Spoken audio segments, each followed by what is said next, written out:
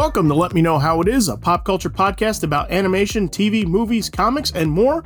We're reviewing the first 3 episodes of Genndy Tartakovsky's latest animated series, Unicorn Warriors Eternal. I'm Zach Slater. I'm Frank Melman. And I'm Clifton. All right, listeners, this is your spoiler alert. We're going deep into here, so if you don't care about spoilers or that sort of thing, by all means, carry on with this episode. But if you do care, and you haven't seen the first 3 episodes, pause here and check them out. We'll be here when you get back. Unicorn Warriors Eternal airs midnight, 12 a.m. Thursday nights, Friday morning on Adult Swim, and next day availability on HBO Max, or just Max, I suppose. The first episode can also be found for free on Adult Swim's YouTube as well. So, Clifton, I'm going to toss it to you if you want to read really quick the premise that Warner Discovery released before the episodes came out. All right. Unicorn Warriors Eternal. An evil force is looming across the dark, thick-aired streets of Industrial Revolution London when a group of heroes dubbed Unicorn are accidentally awakened in the bodies of teenagers instead of adult hosts they've embodied in the past. Melinda, a powerful sorceress, Sang, a cosmic monk, and Edrin, a warrior elf.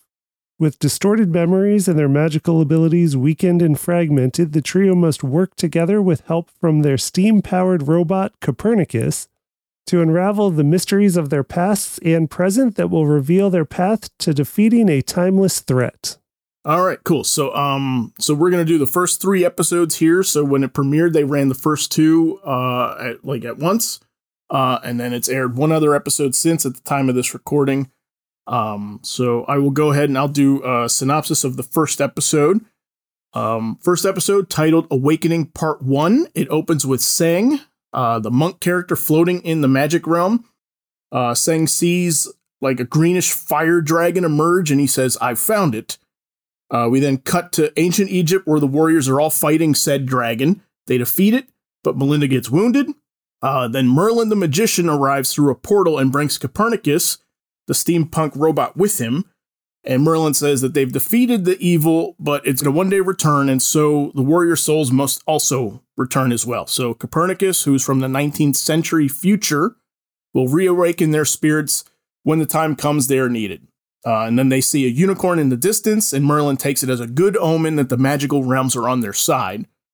Then we see a montage of all the spirits being reawakened, different warriors throughout the ages. And then we finally land in London, 1890, which is when the show, at least so far, takes place. Copernicus is awakened by some grave diggers. We don't know why Copernicus is in a grave or for how long, but in any event, these grave diggers turn out they're also robots and they're trying to destroy Copernicus. And so he fights them off, and then he flies off and finds Emma, who's a blonde teenager on the day of her wedding. And then Copernicus interrupts the wedding and casts a spell that transforms Emma into Melinda. And immediately, her memory's kind of wonky, and it's kind of wonky as far as who she was prior to the transformation and who she is now. It's a little like muddled. So she leaves. Copernicus follows. And he's trying to remind Melinda now of who she is and the mission. And the episode ends with Melinda and Copernicus riding off into the fog to find Sang and Edred. That's broadly the first episode. Okay. So, as I'll kick us off, and then you guys can jump in with your thoughts. As is with all Genndy Tartakovsky things, I mean, the thing that hits me a lot with this is mood. Mm-hmm. It's very, very moody. There's a lot of slow action and people doing a lot of not silent bits, but no talking bits where you're seeing characters kind of manipulating things and doing things and building a lot of tension. A lot of business, right? Yeah. Yeah. Mm-hmm. So what'd you guys think? I think it does a really good job of getting you into what the meat of it's about, from the beginning. I thought there was a nice bit of setup, at a moment where I'm like, wait a minute, is this going on? I wasn't sure exactly when it, when you're watching it, I was had a momentary oh, this is happening now and this happened before, and therefore, because I didn't know anything about the premise before I went into it other than the one image that I saw. Mm-hmm. So I kind of went into it blind, and then it's all right, I'll pick it up as I go. Okay. But I think it does a really good job of putting you in quickly to what exactly is going on, and then the nods to who might have been these eternal warriors before.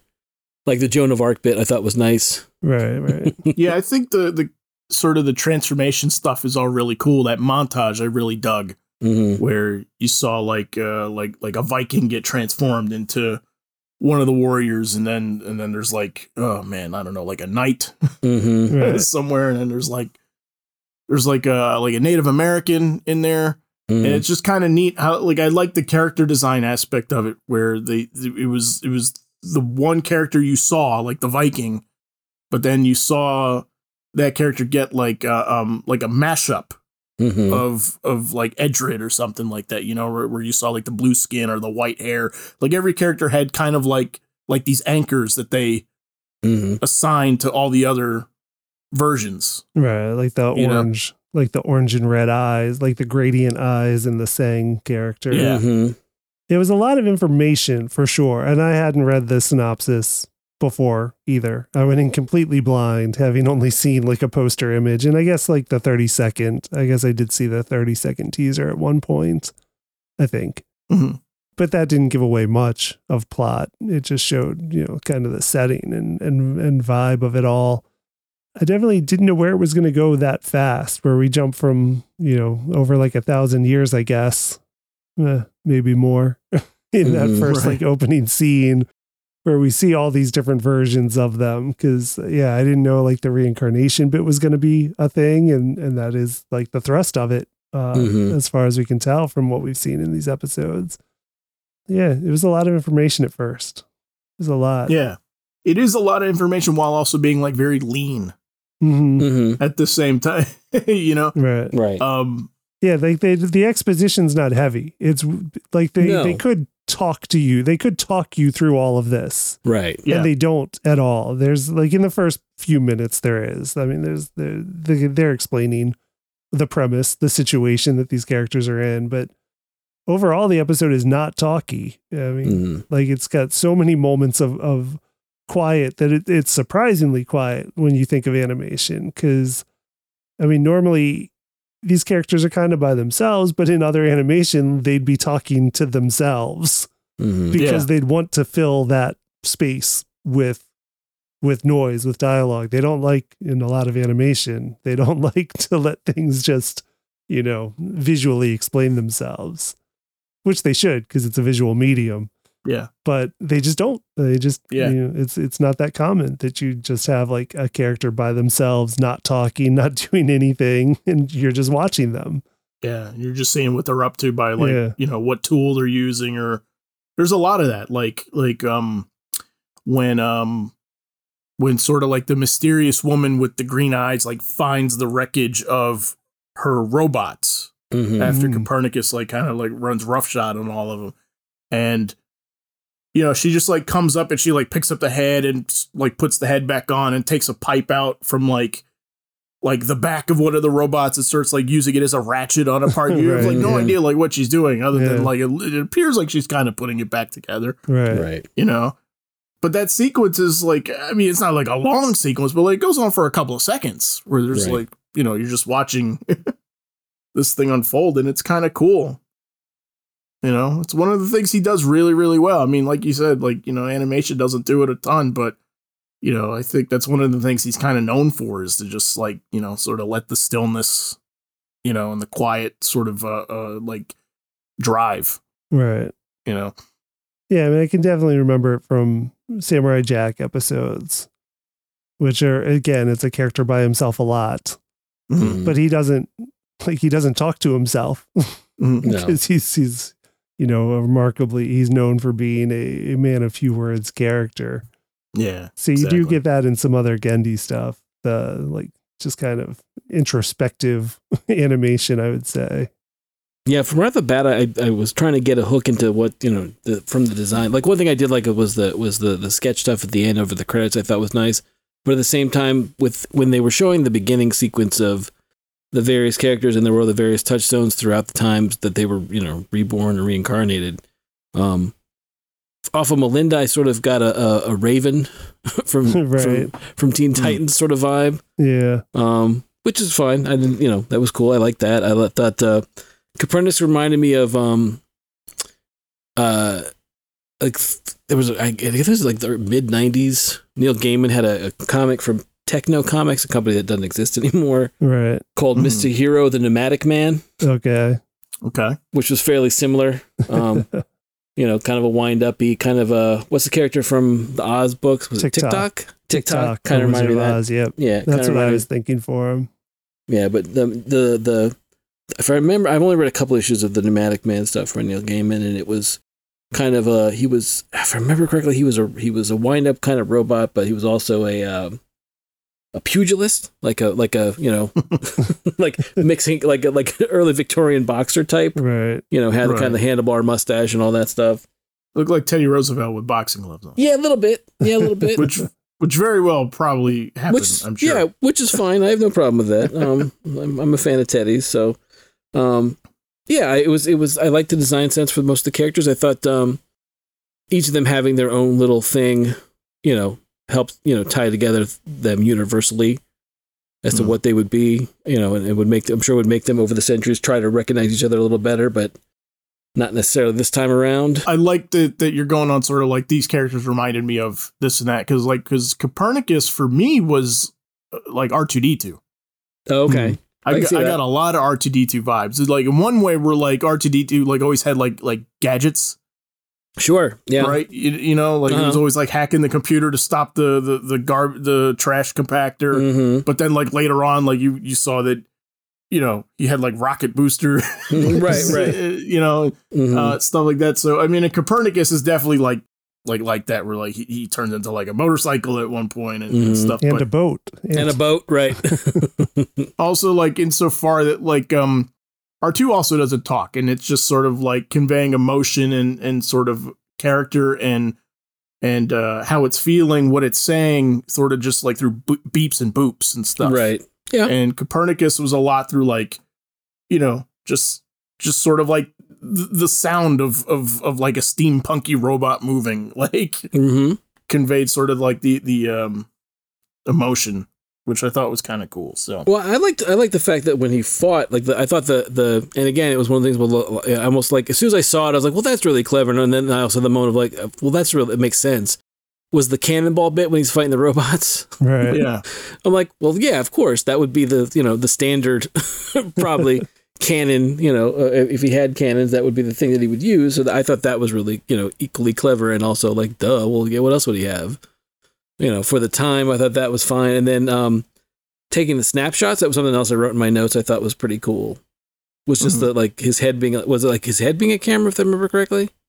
Yeah, like his eyes. His eyes were like camera lenses or something. Yeah, because you saw like the aperture thing shut, you know? Right. Yeah. Which I thought was a cool thing as well. I like when sort of the green-eyed woman is getting the report from her robots. Right. That it's like it's a film projector. Yeah, I thought that was awesome. That was really nice. It pops out of his back. Yeah. No, I like that Old quite a bit. black and white. Yeah. No, I thought that was really cool. Really well done. Again, it was one of those, oh yeah, that makes, you know, pretty good sense again that would happen. Sure. Yeah, a lot of both colliding of, the idea of magic and science sort of like butting up against one another at the same time as, the wonders, quote unquote, of Victorian age, right? Yeah. All that stuff sort of colliding, I thought was pretty cool. Yeah, the description sells it as Industrial Revolution London, but it's clearly steampunk London because it's a lot of technologies that do not exist. So it's a very fantasy setting already for a science versus magic fight to happen in. Mm-hmm. Well, when they see the sign for the Automan, I thought that I immediately was like automaton. Yeah. Thought that was a clever bit too, but and the idea is again, I have, just for people listening, I have not seen the third episode. So when we get to that, I will be hearing about it fresh and then commenting and speculating. But I just thought it was interesting that, as we learn more about the characters individually, where they may or may have, come from. I thought was kind of, again, I thought a lot of like the visual imagery and stuff I thought was really good. But I thought the idea of just trying to get to like, basic origin stuff for people was well done as well. I was struck a lot by also how like comparing it to other animated shows, I feel like this entire episode would have been the first 6 to 10 minutes of like a 2-part pilot.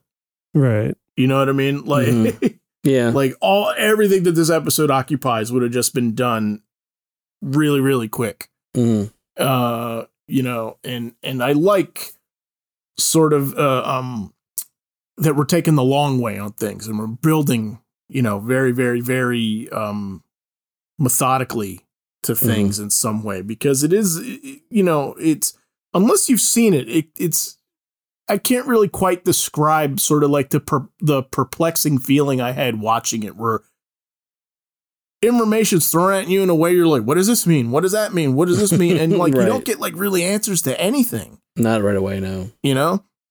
No. And I say that like not as a criticism at all. Like I'm saying that like just, you know, like there's probably something that's going to come up more and more this episode that like, it feels all intentional to me. That like, Right. no, we're going to take our time. Right. And, you know, and you're confused, but we want you to be confused. I think it's almost done in a way that you're almost in the same boat that they're in. Mm-hmm. That as the characters emerge and they have to sort of reconcile that, okay, they have, you know, relationships, or they've met each other, or they've been through adventures or whatever together. There's also this thing of, well, you know, they're not on like solid ground or sure footing either. Right. And as a viewer, that's where you're going to be for a while, which I'm fine with. I don't need everything spoon fed. I don't need everything laid out for me. I'm more than willing to watch it and find out where it goes. Sure. Yeah. No, it's a good observation. Like Memento. A little bit, yeah. Backwards puts you in how the character feels. Right, exactly. Yeah.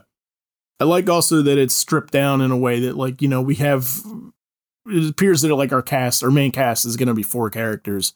And this one, like, very heavily just revolves around 2 of them. Mm-hmm. You know, Melinda and Copernicus, who, you know, again, doesn't speak ever, you know. Like, Right, it's just, yeah. You know, his action is just to follow her around in this one and sort of like try and get her like up to speed on things. Right. Yeah. Yeah, you know, parts of me, you know, in watching it, it seemed a little Doom Patrol-ish, a little bit Fantastic Four thrown in. Okay. You know, I had a little moments of those, you know, in battle scenes. I was like, oh, okay, I can see where this, you know, sort of works. Mm-hmm. You know, I mean, again, I'm not saying that it's totally one thing or the other, but I was like, oh, okay, this feels a little this, and this feels like, you know, you got a guy and a robot and and an energy lady. You know, I'm like, you know, the Doom Patrol, and then, like I said, then when just the four imagery of the 4 of them together, you know, conjures up Fantastic Four. But yeah, like I said, there was a lot of like touchstone-y stuff, but it never felt to me like it was something where I was like, oh, I can completely see exactly where the through line was.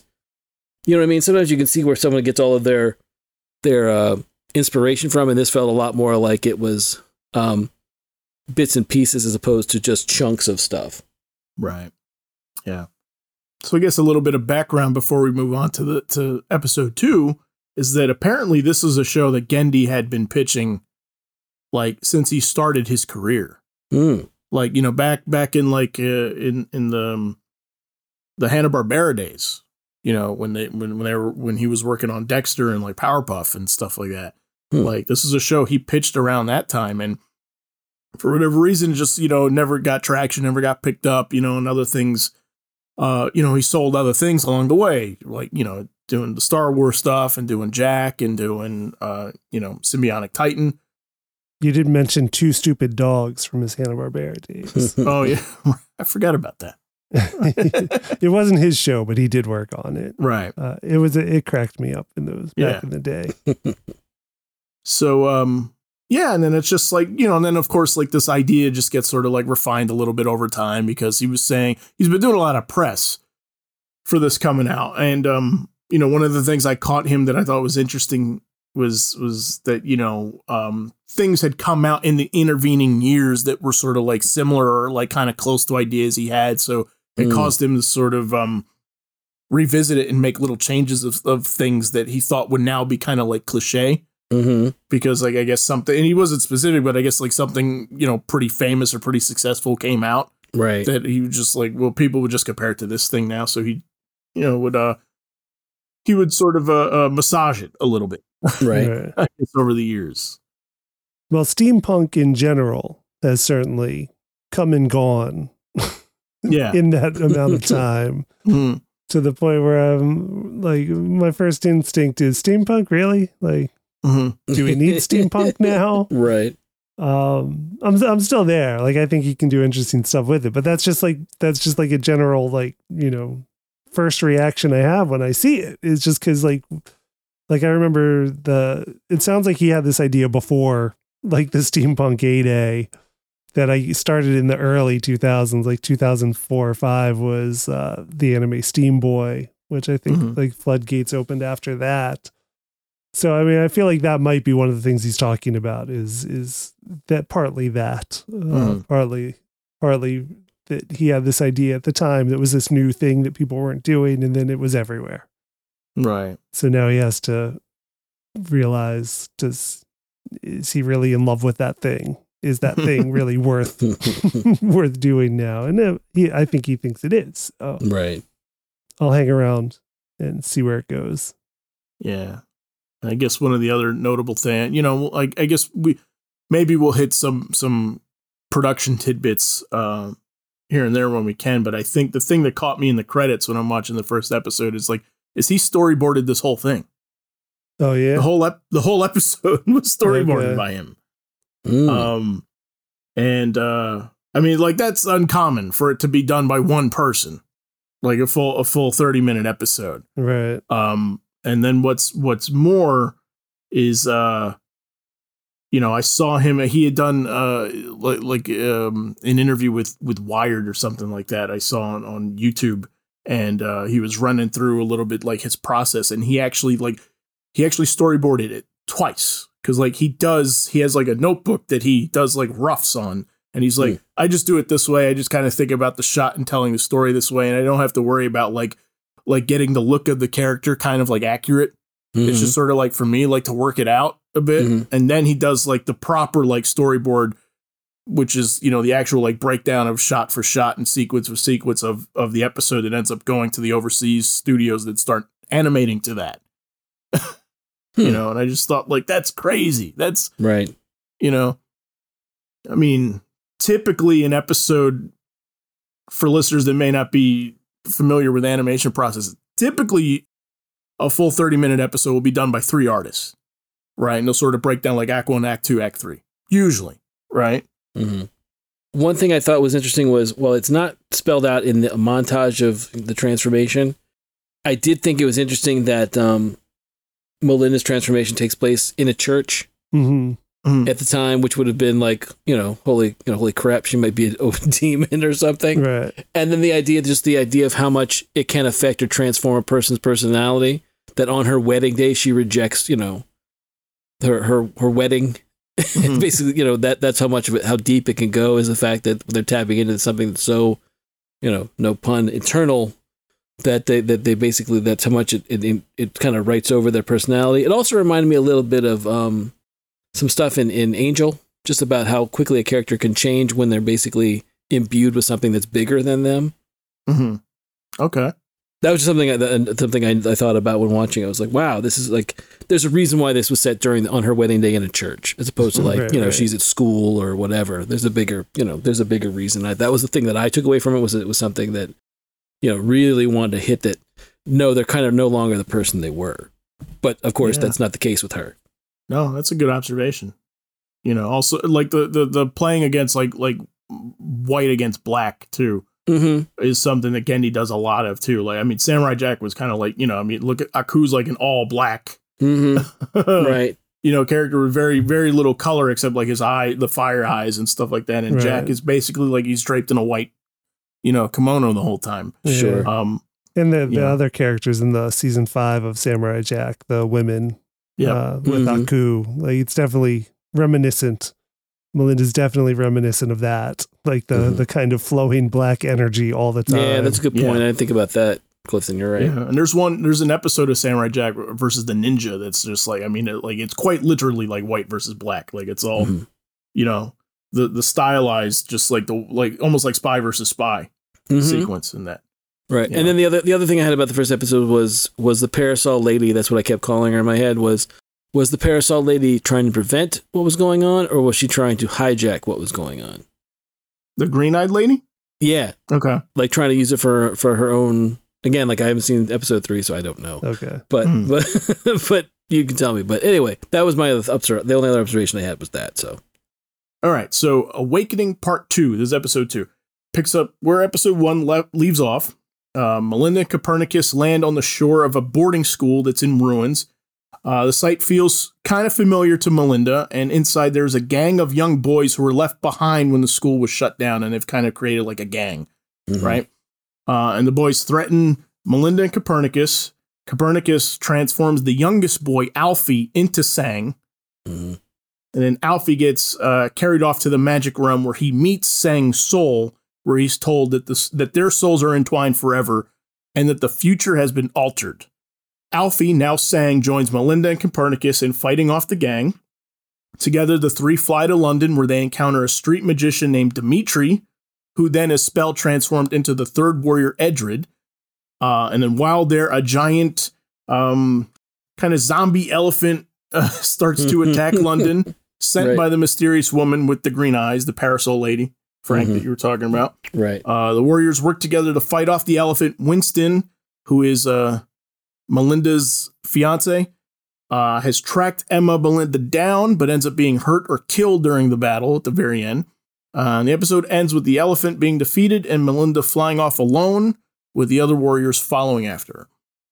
So the thing that got me here is I think it's so cool that this show really, like, I'm seeing things that Genndy developed throughout his career in other shows, and little nods and little things. Because like the elephant reminded me so much of a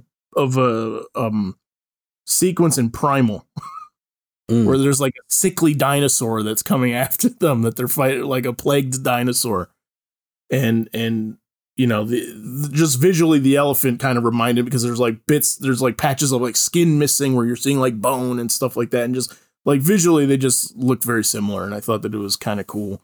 But what'd you guys think? I liked the moodiness setting overall. It's a very gloomy episode. And where they are in the real world. And then you get the flashbacks that are more colorful, but like, and there's the soccer flashback, which I thought was funny. I did enjoy the soccer animation. It's definitely over the top. There's a lot of this style that I can't quite place because it doesn't look like Genndy's normal, like character design styles or animation. And I feel like he's referencing something, and I should be able to tell what it is, but I just haven't been able to place it yet. Okay. Something old for sure. But yeah, just some of the character designs, I haven't been able to place what his references are drawing from, but there's something there. I don't know if it's like Astro Boy. I don't know if it's Tezuka. There's something there in the style, but like the school scene, I like it not. It's just like gloomy and green and everything. And that way, when Alfie gets the awakening himself to become Sang and goes to the cosmic world, you just get these like juxtapositions. Like you get these contrasts between like this gloomy, like ruined gray green school they're in, and like the rainbow oranges and purples in this cosmic realm that his mind is in, and his body's in the present. And then you just keep getting that like compare and contrast as we're seeing which world he's in. Are we following his body in the physical world? Or are we following his mind in the cosmic world? And I thought it was a really nice, like, drastic difference, which I liked. The little gang I thought was funny because the gang of the kids is like the Droogs from Clockwork Orange. And Mick, the leader of their gang, I think is straight up Alex. I think is straight up McDowell in Clockwork Orange. He's just missing the white suit, like the jumpsuit. But they all could have been having him. I went a different way. I was like, I'm always like when it's a British kid, when Mick, I'm like, is it Mick Jagger? Right. Yeah, or Mick Jones from Clash. Yeah. Like there's different Micks. Yeah. But that was the one I was like, oh, maybe that's what they're going for. But yeah, I like the little gang. I immediately was saying, I mean, obviously, when he's first introduced in the first episode, I didn't quite get the vibe of this, but in the second one, with the eyes, it seemed I kept getting very much the vibe in my head of Sight Beyond Sight. Lion-O. Yeah, of Lion-O. Right. That was what I kept having was Sight Beyond Sight. Seeing possible futures or possible paths for them. I like the kind of, I always like the kind of equally wise, equally not all there characters. I always like those. So I thought that's always fun with saying. I thought that was a good bit. It answers the question why he's like upside down in the promotional art that came out. We're like, why is that kid upside down? All right. Like, and then it's just kind of cool. Like, I like how quick he takes to Sang's powers, but at the same time, he's like, can't control it, /is childlike with it. You know what I mean? And sort of like in awe of it all. Like, I really dug that. There's definitely a bit of Streetwise meets Cosmic Wise, which I liked also. I thought that was a nice contrast. The idea of, just aware of how things work, on a basic level, but at the same time, about to be given a whole lot of, a crash course in what how everything works. Yeah. Right. Which I thought was, again, kind of a cool bit. And the idea of being just an abandoned thing in the universe, just being like, Ben, he's so little, he's such a small kid. Just the idea of, again, versus playing it off the idea of, I'm gonna fill your tiny head with the vastness of everything, which I thought was a really, really cool bit as well. So. I like how he fights too. Yeah. Oh yeah. I liked that it was sort of, he's everywhere at once. While not being aggressive. It's like kind of defensive, right? But he's also like completely like outmaneuvering them and outsmarting them in every way. Like, like my mind, it was the way that I kind of always imagined if they ever, a live action Dove, like Don Hall would have been, which would have been much more like, no, I'm not going to throw a punch, but I'm going to do all these other things that's going to. Okay. You went with Dove. Okay. Interesting. Yeah, that's where I went with it. It was a Spike Spiegel fight. From Cowboy Bebop. Okay. I went with it's how I would imagine. You remember in Batman Beyond with the future Justice League, and the Green Lantern there is like a little kid. Also, like that's how I imagine like the Green Lantern in that guy's hands would be like. Just sort of be like it wouldn't wield itself in the way that Hal or John Stewart did. Like it would be used in sort of like this, exact way. Right. A lot more zen, right? Yeah, no, that's what I could see that, sure. But yeah, Clifton, so kind of going off of the character design aspect, maybe worth pointing out over here that he is using, as far as I know, a new character designer for these shows. So Steven DeStefano is the character designer on these. I know him from Cuphead, from the Cuphead show. He's head designer on that. So this is like the first time like Gendy's had him as like lead designer. Typically it's been Paul Rudish, who's been doing all of the lead character designs in all of the other in the previous shows that he's been working on. So I'm curious if it's also like just like reference that you haven't been able to pick, focus on just yet, but also like how much of it is also just somebody else, maybe having a different draftsman type, right. Draftsmanship type. He's definitely drawn to old-timey influences. That I can tell. I don't know why I got you were saying Astro Boy, right, Clifton? Right. I got a little Betty Boop out of it for some reason. Like Melinda's eyes are definitely Betty Boop eyes. Yeah, that was one that I kept taking away from was like Betty Boop. It was like, okay. Yeah. And I guess the other like real change as well is Frank, you may not know this guy's name. Clifton, you do for sure. No Scott Wills on this show. Okay, for backgrounds. Yeah, no Scott. So typically Scott Wills has been the art director for every one of Gendy's projects. And this is the first time. It may just be that he has two shows going at once. Because Primal, was finished up not too terribly long ago. Compared to when this one started. So it may have been it may have been that he had to sort of like stagger the crew a little bit. I don't know. But you know, I did notice. I noticed that Scott Wills was not on. You know, one of the things I was really jazzed about in anticipation for this show is like the Victorian setting, and I was really, really excited to see like Scott Wills' take on like, you know, 19th century London. Mm-hmm. You know, and I did note, like, I mean, the show's beautiful. I mean, don't get me wrong. Like, I love the backgrounds and everything, but I'm all I'm saying is I could tell it wasn't his. Mm-hmm. You know. Do you know who is art director on it? It is somebody he's worked with before. It's Richard Daskus. I think I'm saying that name right. So he was crew on Samurai Jack and I believe Titan as well. So, you know, it is a guy who has a history with Genndy, but this is his first time, I think, as the actual like head background painter, art director guy. Yeah. So in all the interviews I saw of Genndy too, like it didn't come up as to like why Scott's not doing it, but you know. So what else did you guys think about episode 2? I just have in my notes the quote about the future has been altered, but there's still time. Yeah. And what that means. Yeah, I want to know. So this is time is kind of a central theme in the show that we know nothing about yet. Right. You know, because like going back to the first one, like why is Copernicus in a grave? Mm-hmm. And for how long? Right. And no sign of Merlin in this episode anywhere. Right. Mm-hmm. Right. Also, you know, so there are things happening. I'm very curious. Yeah, like what does that mean? It makes me go like the future has been altered. Like, are we going to see other like some of those warriors from the montage in the first episode? Like, are we going to get tangent episodes of some of these characters? Possibly. Characters further out in the future. Who knows? You know.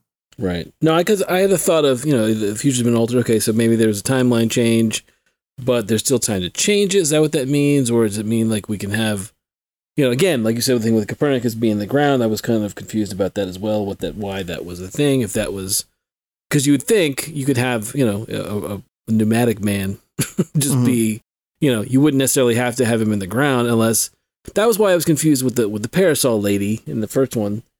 Whether it was a thing where if you were able to, could she hijack what was going on and use it for her own purposes? Just because the fact that there was, you know, there was, it seemed to be a situation where she was trying to get to Copernicus, who was buried in the ground. But, you know, again, we don't know why or the how or, you know, who all would know that he was there in the first place. So, right. I mean, the thing in the story about this episode is that in the first episode, we had seen one awakening, Emma into Melinda, and it didn't go well. Right. She doesn't know who she is. She doesn't know what's happening. Is she one or the other? And then in this episode, we get 2 awakenings in Sang and Edred, and they both go fine. Yeah. like they completely, like they're the old ones are back. And my question is, why not her? Mm-hmm. Because it was kind of when, like, I thought they were all going to go like she did. Yeah. Since that's the only thing we had seen in the first episode, and it's what the first episode was all about. I thought, like, oh yeah, like all of them are going to be having some issues, but the other 2 don't. So why? That's, I think, a mystery that, I mean, I think there is an answer to it. Just that we haven't gotten it yet, but it is a question that's certainly out there that it puts out there in the show. Right. I guess the other thing that we haven't touched upon is Winston yet, her fiance. Mm-hmm. Which man, I mean, like I'll tell you what, I mean, for a guy who doesn't have a lot of lines and a guy who doesn't have a lot of screen time, like you have the soccer flashback. Right, yeah. I mean, but man, I really buy like how much he loves Emma. Like he does like a really, really good time, like really, really good job getting that point across in the first 2 episodes. Yeah. Yeah. Well, again, I think that's you know, that's the other thing that I got from Melinda and from what's the elf's name? Edred. Was we're, you know, in some ways we're getting a Carter Hall Shiera type situation where through every reincarnation prior everything was fine and they were together and they were in love or whatever, and then this for whatever reason in this time around, no. One or the other one's going to be like, no, I don't. You're not. I'm not who I'm. You know, I'm not Shiera. Because it happens in the books. In JSA, there's a point where the latest incarnation of Shire is just like, no, we're not together. We're not automatically together just because this is how it's been in the past. Mm-hmm. So I thought that was kind of interesting to, and again, another one of those, it feels somewhat familiar, to something I've seen before. But again, I don't know for sure if that's how that plays out because I haven't seen the next episode, but that was the vibe that I got was that. No, but I mean, you're almost more brokenhearted for him because it's like his whole life is sure is uprooted by this thing. You know what I mean? And right. And like I said, like I think it's so effective and I mean, worth pointing out, I think too, like a testament to his performance. But worth pointing out that this show does not have a whole lot of recognizable names in the voice cast. Yeah, I looked at that too. I was like, I don't think I know any of these people. Yeah, I recognize one, which is Grey Delisle, who's Parasol Lady. Okay, who we're calling that. And she's worked with Gandhi a lot. I mean, but she's in everything. I mean, sure. She's Daphne in Scooby Doo now. Right. She's been in a million. Yeah, she's been great. She's been great in a million things. Yeah, so exactly. We should say she's Grey Griffin in this one. Okay. Right. Yeah. Yeah, right. That's right. Her name. Formerly Grey Delisle, currently Grey Griffin. Yeah, gotcha. But yeah, I mean, other than her, Brian George was the only other one that he was a character number 3 in episode 3, and he was one that I recognized from the sound of his voice because he's from Seinfeld, right? But yeah, I mean, I think that's cool too. I mean, not throwing on any shade at like the regulars voice actors that we get in a lot of things, but it is kind of cool getting a different take on things. It's a lot of British accents too, so I mean, it's right. to be understood. Right. They actually got British people for it. Yeah. All right, we will go to episode 3, but first, if you like the show, you can check out all of our episodes on letmeknowhowitis.com or wherever you get your podcast. Just please, however you find us, don't forget to like, subscribe, and leave us a review. And finally, if you want to suggest a topic, let us know in the comments, Twitter at LMKHII, or email at info@letmeknowhowitis.com. All right, so episode 3. So that one is titled A Fateful Encounter, and it opens with the same robotic drones from episode 1 attacking and taking control of a cargo ship carrying Greek artifacts headed for a British museum. Meanwhile, a Scotland Yard police investigator is commenting on the elephant attack from episode 2, and he doesn't believe that it's true magic. He thinks it's the work of parlor tricks. So he's announced a crackdown on spiritualists in the city. And this includes, he thinks, our heroes, who are the subject of like many, many wanted posters all over the city. Right. Melinda, meanwhile, returns to her home, and it triggers memories of her life as Emma. And she finds out Winston is still alive, but he's in the hospital. And so she puts on a blonde wig and one of her dresses, and she goes to visit Winston. But a nurse recognizes her as Melinda and notifies a nearby police officer. And they try to arrest her, but Melinda uses her powers to get away and ends up wrecking the ward in the hospital, like in the process. So Sang in the magic realm comes across a cat with 9 tails who he tries to interact with, but he notices a nearby explosion and believes it's related to Melinda. So back on Earth, he notifies Edred and Copernicus, and they go after her. Meanwhile, Melinda meets Darvish, an Indian spiritualist, and he claims he can rid her of whatever spirit is controlling her. So she offers him her engagement ring as payment. And inside his parlor, we see he's just a charlatan. And while he's doing his phony spiritual shtick, Melinda actually does go into a trance where Emma's soul meets Melinda's soul. And Melinda has no idea how Abel is able to fight her off, but instructs Emma that she needs to give in for like the greater good. And Emma instead just wants her life back and doesn't understand why Melinda can't possess somebody else. Then the other warriors find her, and then that's when the Greek warriors from the cargo ship attack, and the warriors fight them off. And after the fight, Sang spots the green-eyed woman from the previous episodes, and then the credits roll. And that's episode 3. Okay. So, Clifton, what did you notice for this one? You misspoke on one thing. It was a 9-tailed fox, not a cat. Ah, okay. which is important because the nine-tailed fox is a famous motif throughout Chinese mythology and Eastern Asian mythology and folklore. It's usually a trickster spirit, I was gonna say, of sorts in those cultures, in their folklores. Okay, right. So that Good is catch. Thank you. So I think that is some foreshadowing there and telling us something important about something they're facing, about something adversarial that they're facing. That we'll find out more, because we don't find out what the deal is with the nine-tailed fox, other than it just keeps showing up and disappearing in that spirit world while Sang keeps looking for it and having to deal with other stuff that's going on in the episode. So I did think that was interesting. Did you get a sense that this episode kind of how am I putting it? That like sort of the magical realm is sort of like over top the actual Earth realm, where sort of like that explosion that he sees and that he thinks is Melinda. It's like it appears at the same spot geographically on Earth as it does, right? Like he looks over to like where 12th Street would be, and there's an explosion there, right? You know what I mean? Does that make sense? Right. It's like the upside down. Yeah, exactly. So it's like so like he's able to look for her there. Like he goes into the magical realm and can kind of look for her, like where she is on Earth there. Mm-hmm. Right. Yeah. Yeah, I mean, that's for sure how it works, because you see her energy signature in the cosmic realm, and then he comes back and says, I found her, and then runs into a wall, because in the real world, there's a wall between between him and where the direction she's in. So, yeah, I think that's very much at play in there. So that's a new nugget of information, because I did not really quite get that sense in the first two episodes. Right, you thought they were just like out in space, some other random space somewhere, not like an astral plane exactly. Right.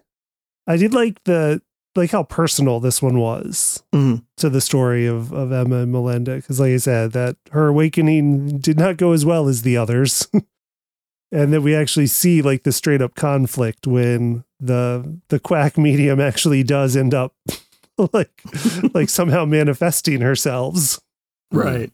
And he's not real, like he's not a real mystic, but somehow like the Melinda does come out of Emma, and you end up with the two of them kind of split up conversing for a bit. I thought was a very nice scene, but I just overall like that the personal aspect where we're really getting to know Melinda, or Emma, I should say, actually a little more than Melinda at this point, because we're still in seeing what her life was like before the awakening messed everything up at her wedding for her.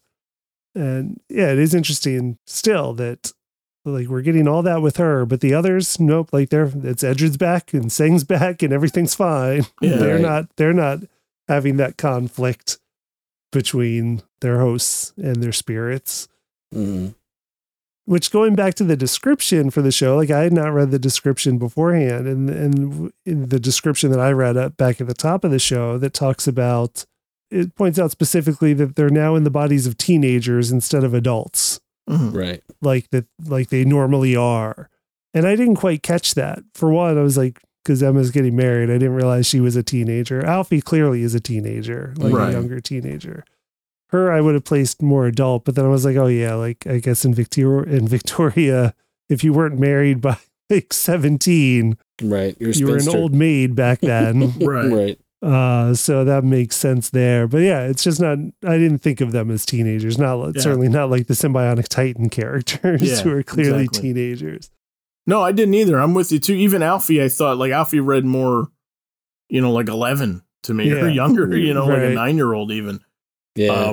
But in that description that they make such a point in that series description to say, that they're teenagers instead of hosts. I was like, is that the conflict? Because we don't get that yet in the first episodes, because they are taking everything slow, methodically. But I was like, is that part of it, that like these just weren't like fully baked? Like Emma wasn't fully baked to be a host yet for some reason.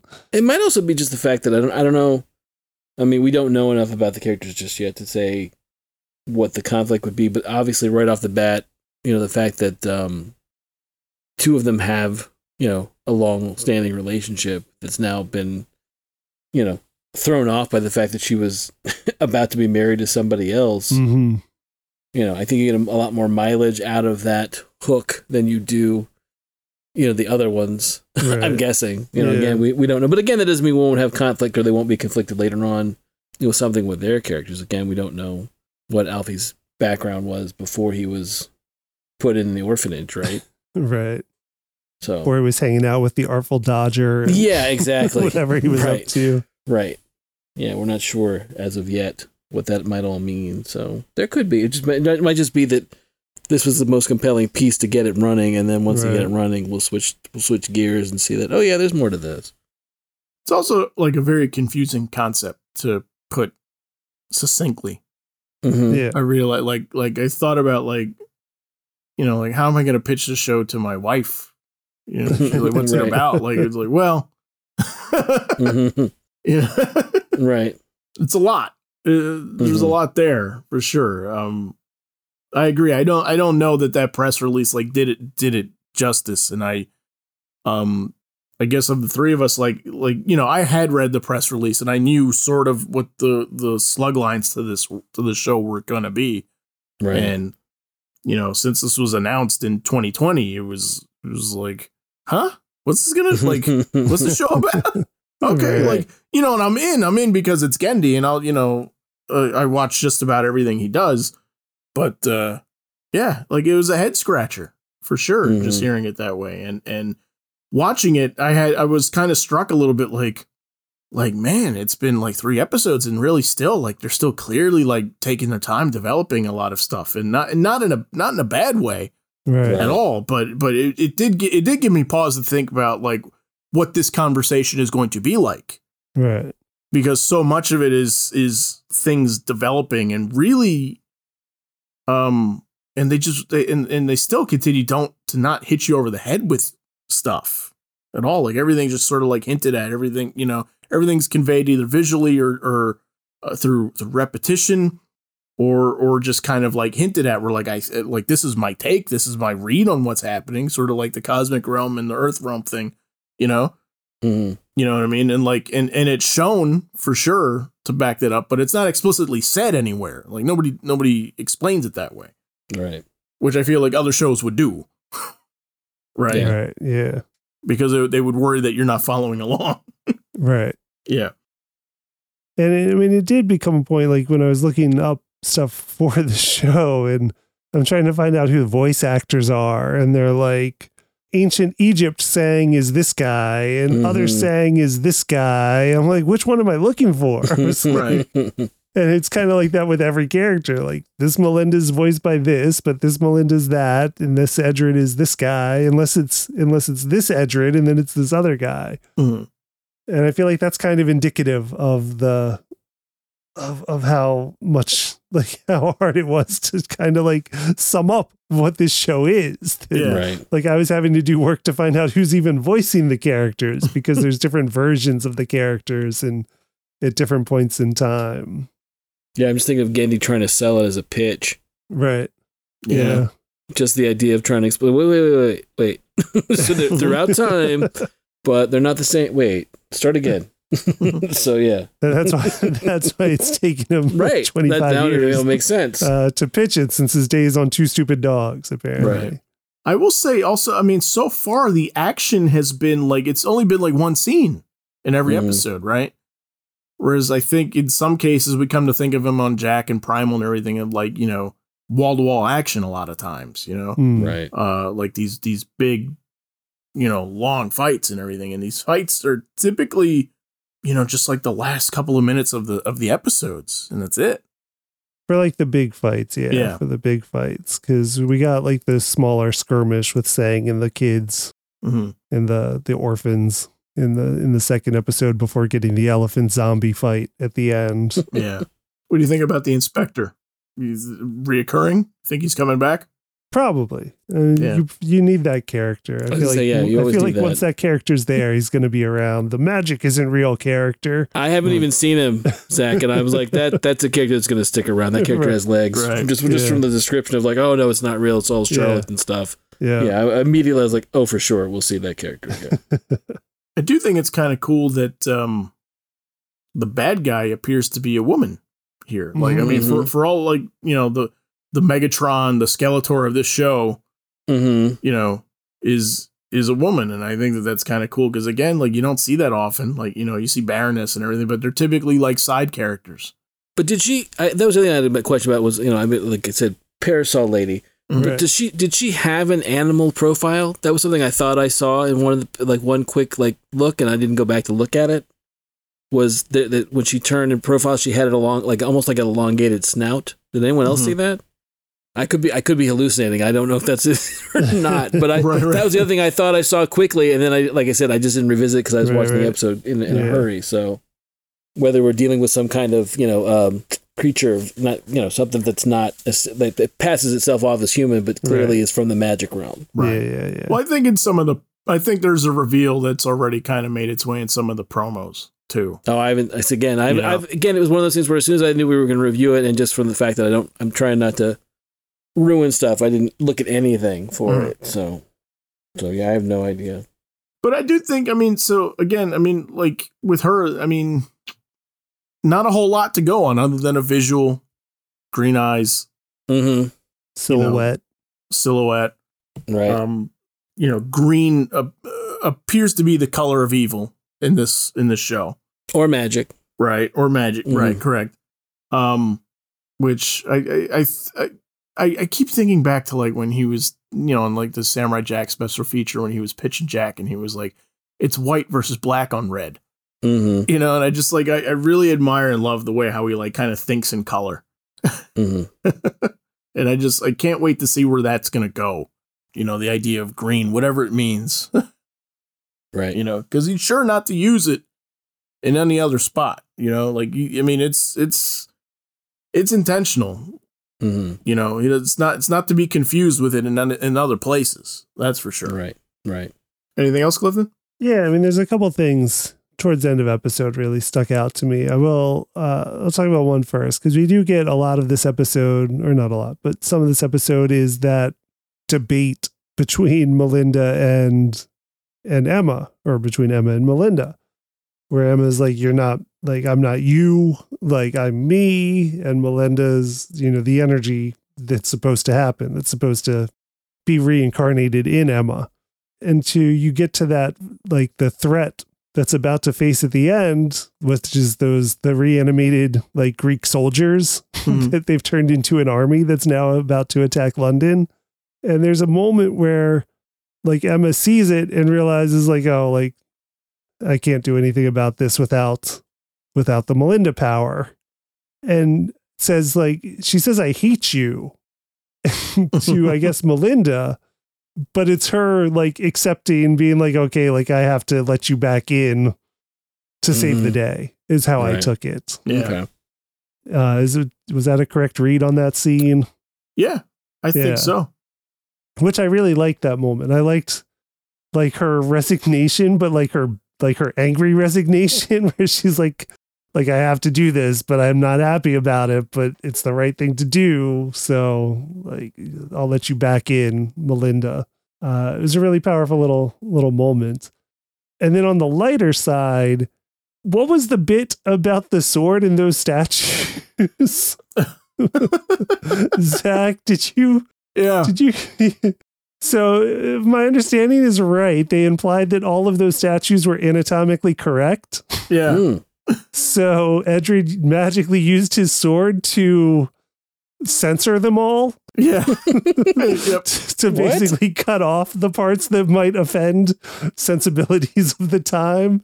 So then you just had all these Greek statues with, like, all these Ken dolls broken off, like, lopped off bits. Yes. Yeah. Oh wow. That's how I took that. Yeah. He does like an incantation to his sword, and the sword kind of flies off and just like, fing, fing, fing, fing, Right. While he's blocking Emma's view from what's happening. Yeah. Huh. Okay. Yeah. But it made me go like, why do you have to fight anything then? Right. Just you could send have the just chopped sword. them all up. Yeah. Yeah. Yeah. Apparently those parts were easier to cut off than the rest of. Weird. Okay. Yeah. Huh. Okay. If you do go to Greek museums, though, it is like that a lot. Oh, yeah. Oh, yeah. A lot of them broken off. Yeah. Okay. But like overall, the episode, I really like that it was just like the emotional struggle of Emma to accept Melinda, and then by the end realize that like whatever's happening, she doesn't know what's happening. Yeah. But whatever this all is, like she does need Melinda. She does need to accept that part to get through whatever's going on in this crazy world. The first episode, it's like they're blending a little bit more. Like the first episode, it was so stark as to like who was in the driver's seat, right? She was either like, I'm not Emma, and would, and fly off, or would have like moments of like her memory coming back to her and being conflicted. And now it's like, it's a lot more like she can kind of traverse it better. It looks like, you know what I mean? Where it's triggered by being at the old home, but then like you said, like, she like it reads like that's her using the powers and not the Melinda soul almost, right? So we'll see where it goes. I'm excited. I want to check it out some more. I know that we got probably, I think, like another 6 episodes to go, right? I think they picked it up for 10. I'm not quite sure exactly. But if you look it up, you have 10. You can find the titles pretty easily, which I try not to do that, but in looking for information for this, I trip over that, stuff while putting the notes together. So, that may just be 10 episodes in the first batch. We don't know. It's the Wild West out there now as far as streaming and stuff, Enjoy it while it's here. Right. I did check out, I was doing a refresher on the pilot on the on Adult Swim though, but like that video on YouTube has been watched like 2 million times. Oh wow. In 10 days. I'm like, well, that's a good sign. Like, so hopefully it's doing well. Right. Yeah, so any final thoughts before we go? No, I want to check out the 3rd episode. Just like I said, just things got away from me. I didn't get a chance to check it out, but I do plan to. So, and like we said, so if you listeners want to check it out, so it airs on Adult Swim Thursdays at midnight, Friday morning. That always confuses me, so I like to to say midnight going which way. And then it's also next day streaming on HBO Max or Max.